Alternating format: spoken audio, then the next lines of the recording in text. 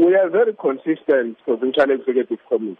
No matter how people want to criticize us in terms of how we deal with certain issues, but in terms of upholding discipline and principles of the movement, we have been very consistent. Anybody that has been found to have deviated from the principles of the ANC has been hailed before the provincial leadership, and if they do not want to retract or change their behavior, they are then taken to a disciplinary committee. The same is going to apply to Comrade Edward Zuma, who, as we all know, has issued a very damning statement, particularly the lines of the statements which are characterizing comrades on the basis of a racial classification as opposed to challenging the views they represent. And we have informed him that the statement has to be retracted. The party that reflects a character which is not in line with the policies of the National Congress will have to be retracted, and that must be done within 5 days.